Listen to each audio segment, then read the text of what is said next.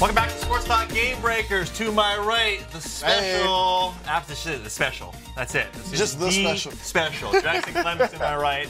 And I am Mr. Flowers. Mr. Flowers right here, right now. But it's enough about us. Yeah. Because we have a special, special person in studio right now. I'll say it. What a freaking booking. Comedian Wavy McGuire, everybody. Wavy McGuire, you got the best story, Wavy. I want to know so much about you. You've lived, I feel like, multiple lives. And you look younger than ever. So tell me your secret, Wavy. Tell me everything I need to know now. Drink lots of water. Yeah. Okay. Stay away from Instagram models and mind your business. That's it? That's it. That's it. No, Words it's to true. live by. Hydrate. Yeah. Be in the That's right it. mind. Exactly, because not minding your business, that'll drain you. Exactly. You know, not drinking water, that'll drain you. And the other stuff, we don't know. So, Wavy, you have a wild story. Can you tell me, walk me through your sports life? You've done a lot. Yeah. So I was in the music industry for about 10 years. And, working at various labels. I was at Universal, Motown, worked at Violator Management for an amount of years, as a company that represented Missy Elliott, Busta Rhymes, 50 Cent, LL Cool J. So they had, a lot of these artists. And of course, while you're in that industry, you're able to mix and mingle with a lot of, sports, figures, people that work in sports. Working at Universal, I was able to meet with an agent who had a Jets player that wanted to, create a demo, get an album out there, and happened to be in the studio listening to all of this. Horrible. You know what I mean? Horrible. Who was it? I won't disclose his name. Oh, man. You know what I mean? But he was Yeah, a Jet. Yeah, he was a Jets player.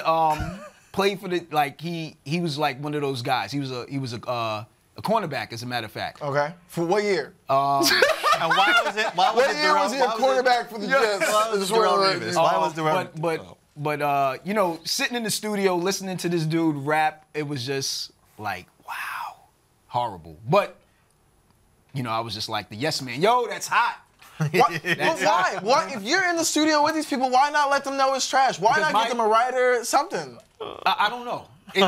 That's his team. His team has to worry about that. It was just me trying to figure out a way to get in there. Okay. You know what I mean? And it happened. Started, meeting other people. Met a gentleman by the name of David Barber, who was agent that represented Mia Hamm. And at the time, Mia Hamm was like one of those big soccer players, right? She had video games. I don't know, she may have had a cartoon, I'm not too sure. But, I always thought that you had to be an attorney in order to do that. And he was like, no, just go to school for business. And that's what I did. I went to school, was doing that for business, went to St. John's, graduated with like a sports marketing degree. Wanted to be an entertainment lawyer, but then I was like, yeah, you know what, I might as well just go into focusing on law, but never went in. It was just easy for me to read contracts and help athletes out. In the midst of doing that, I was coaching AAU basketball.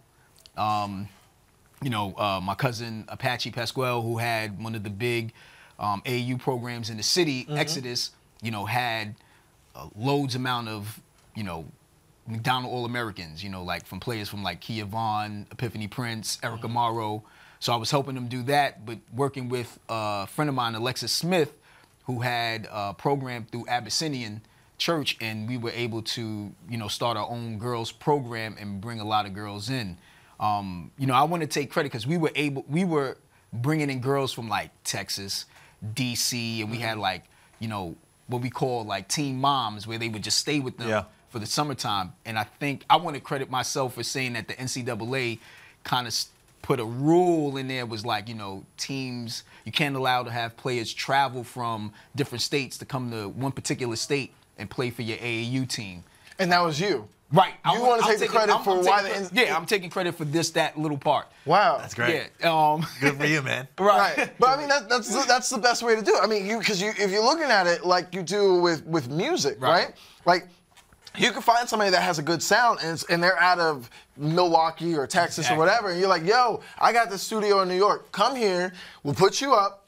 and then we're going to make you great right here, because now you're in a different position where you don't have to stay where the person is in order to make them great. I think that's a good move for basketball as well. So after they made this rule, did it disband? Did the team get worse because you were pulling from just one area? No, you know, we still found ways to get it. There's always a loophole that you can find to figure out to get a play out here, you know. So doing that, I went into becoming a volunteer coach at City College.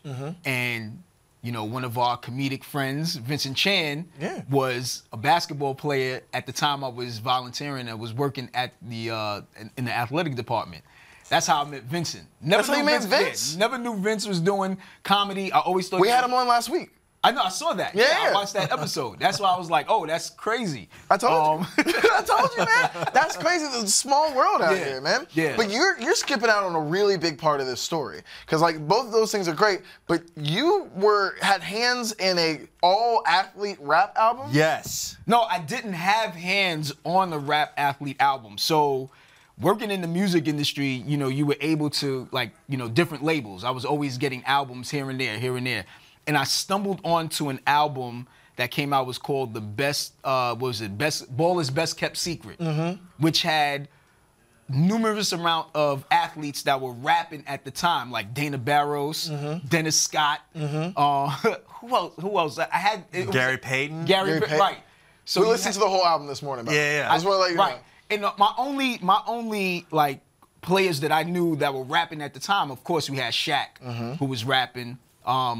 You know, I was interning with Trackmasters, which is a production company that, you know, produced for Jay-Z, produced for Nas, you know, produced for a lot of artists in the industry, and they signed Kobe Bryant.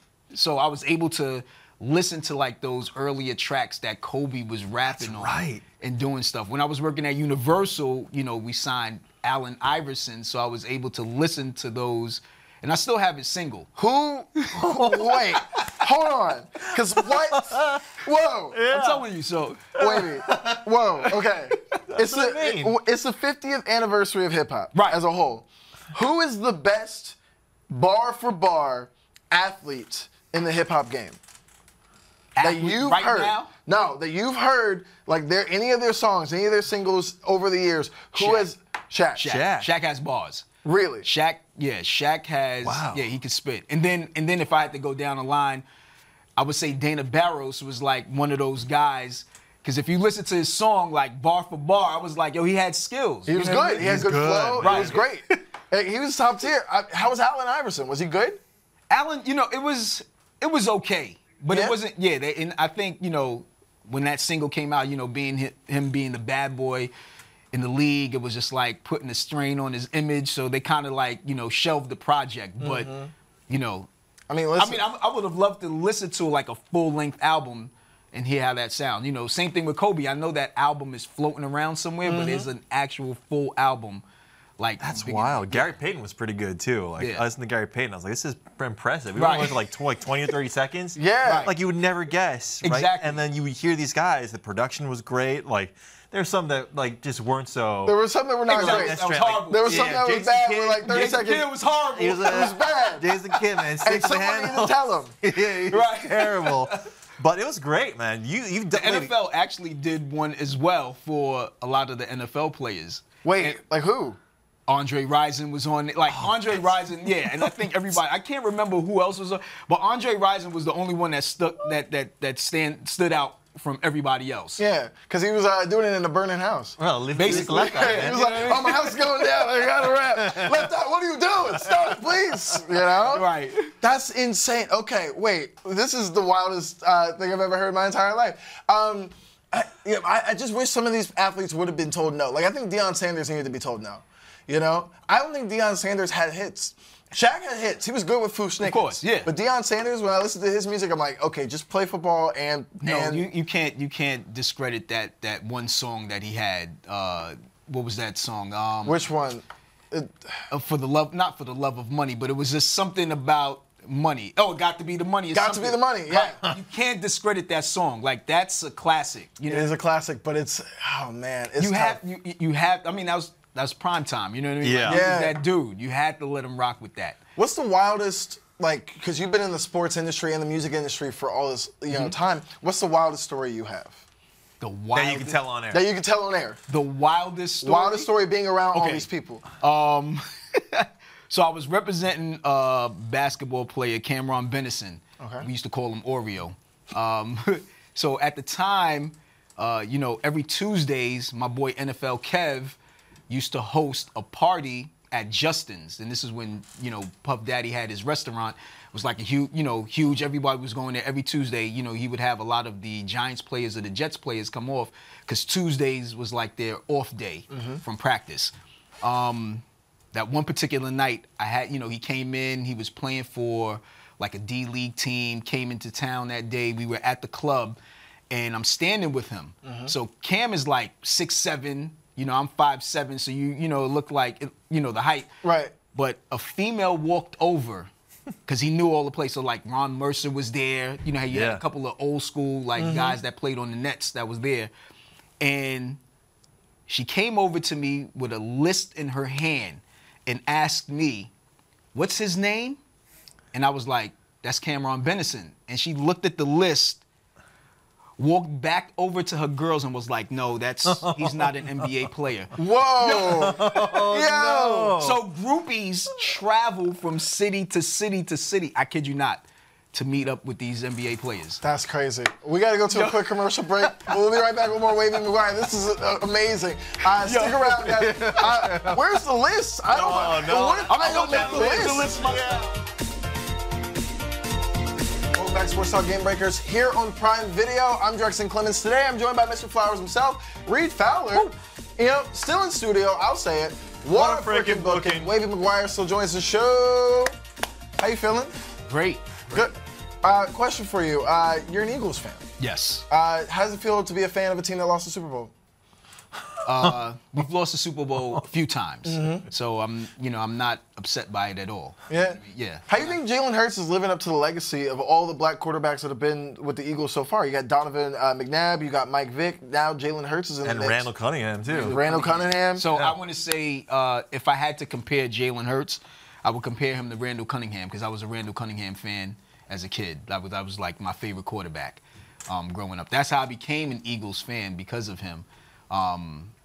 But then actually loving the Eagles was like from a crush. She actually was an Eagles fan and bought tickets, and we had 5-yard line seats at Veterans Stadium, the last game before they tore Veterans Stadium down to build Lincoln Financial. And so that's when I was like, oh yeah, you know what? I love the Eagles. Because you're right there. Exactly. That's wild. But let's go back. Jalen Hurts, Jalen Hurts is living up to the expectations of what he's supposed to do as a quarterback. He's top 5 to me. Top 5? Yeah. And you think that contract he just got was worth it and everything? Of course it was. And I think it was worth it. And I think putting that money into Carson Wentz was horrible, and I'm glad they got rid of him.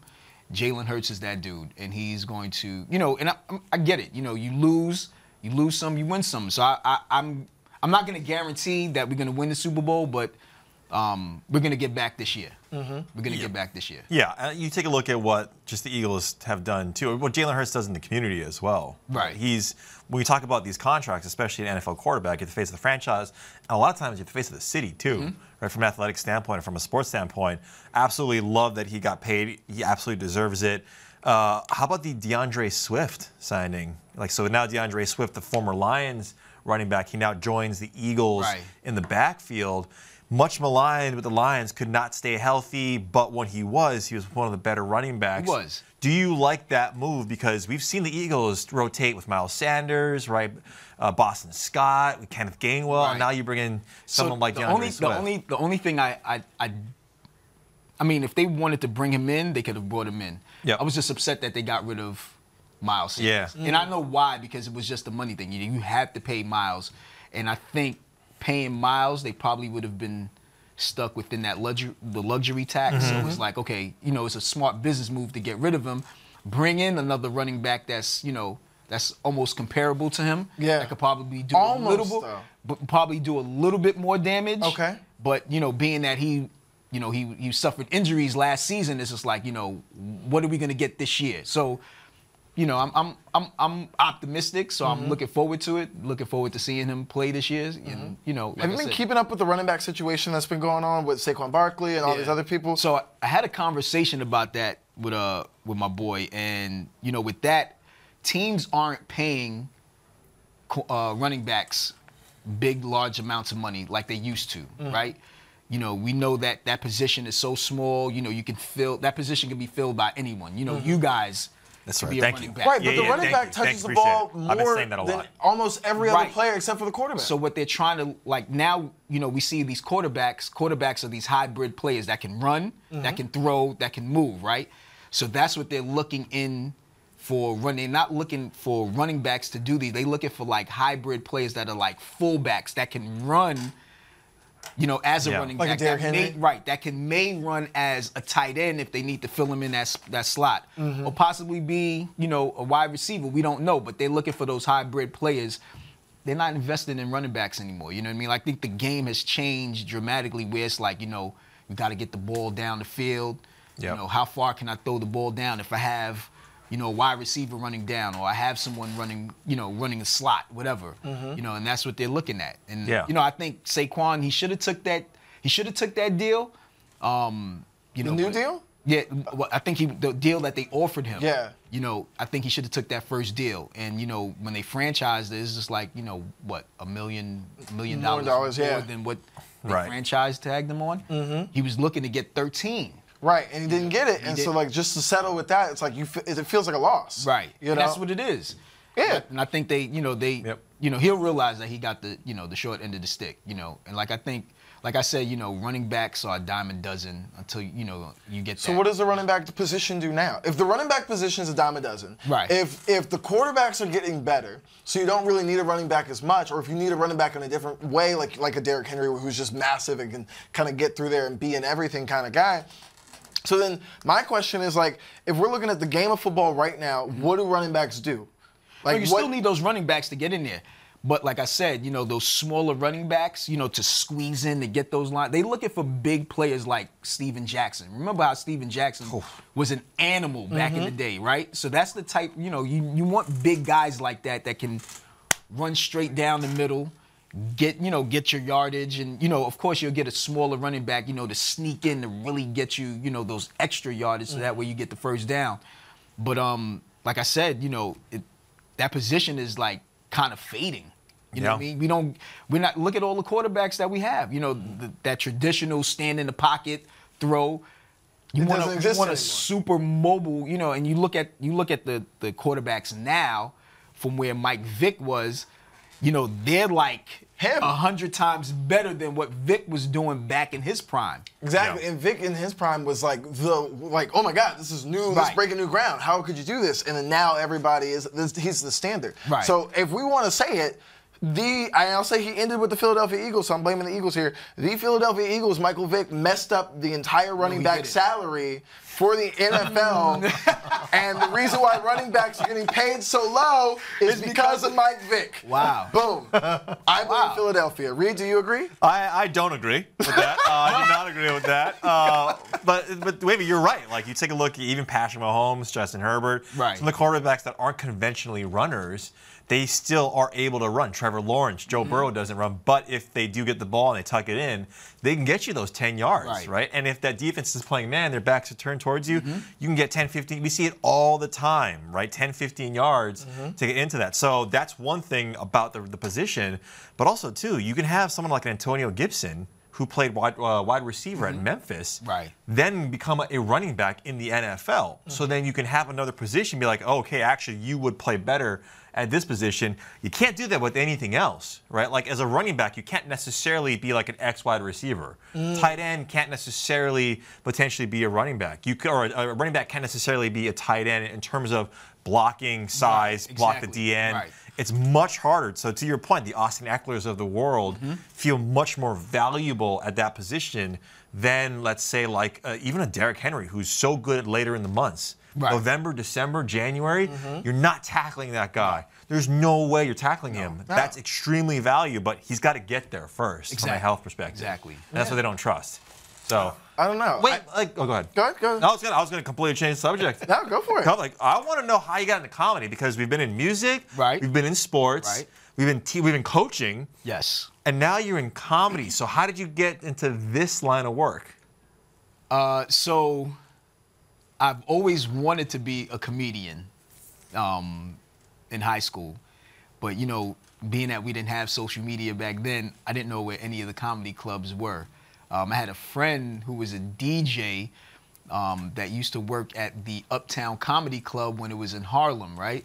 So that was like the only premier comedy club that I knew in Harlem, living in Harlem, that was there. And, you know, I would go, but I would go on days where they had like, you know, open mics where it's like, you know, you had a whole bunch of rappers that were there. Then, of course, you had a little bit of comedians that, you know, comics that were there telling jokes.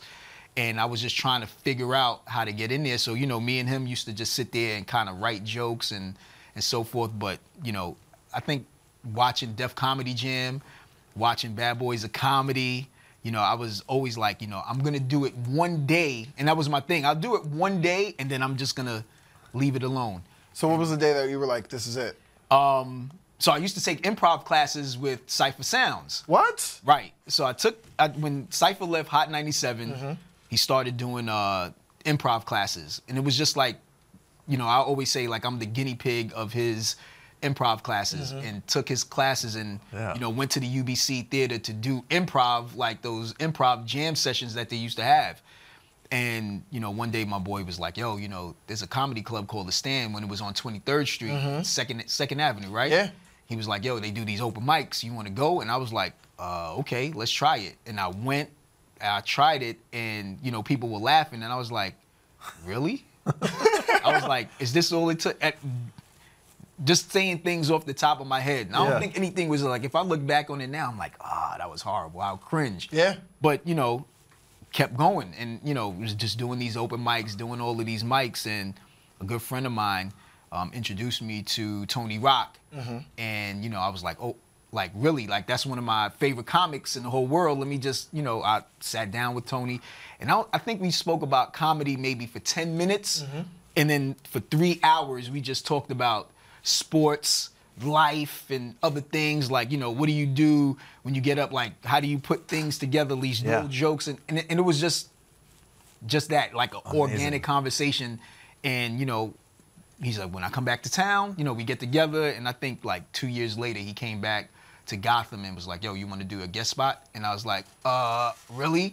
And I took it from there. He gave me the opportunity. I was like, okay. And I just ran Unbelievable. and I just ran with it. You know what I mean? So that's amazing, man. Where are you performing next? Because we have to wrap this up. So I'm at Westside Comedy Club this weekend. What's the 12th? Tomorrow, as a matter of fact. Yeah. I'm at the Westside Comedy Club tomorrow at 6 o'clock. So if anybody want to come to the show, you know, Westside Comedy Club. Can I give the address? Yeah, How does it go? 75th Street, Amsterdam Avenue, right below the Mexican restaurant. Yeah. Well, yo, Wavy McGuire, everybody. Stick around. We got more show coming up after this. Yo. Follow Wavy McGuire. Everybody, the story is Tony Rock, though? That's amazing. Yeah. So, it was like...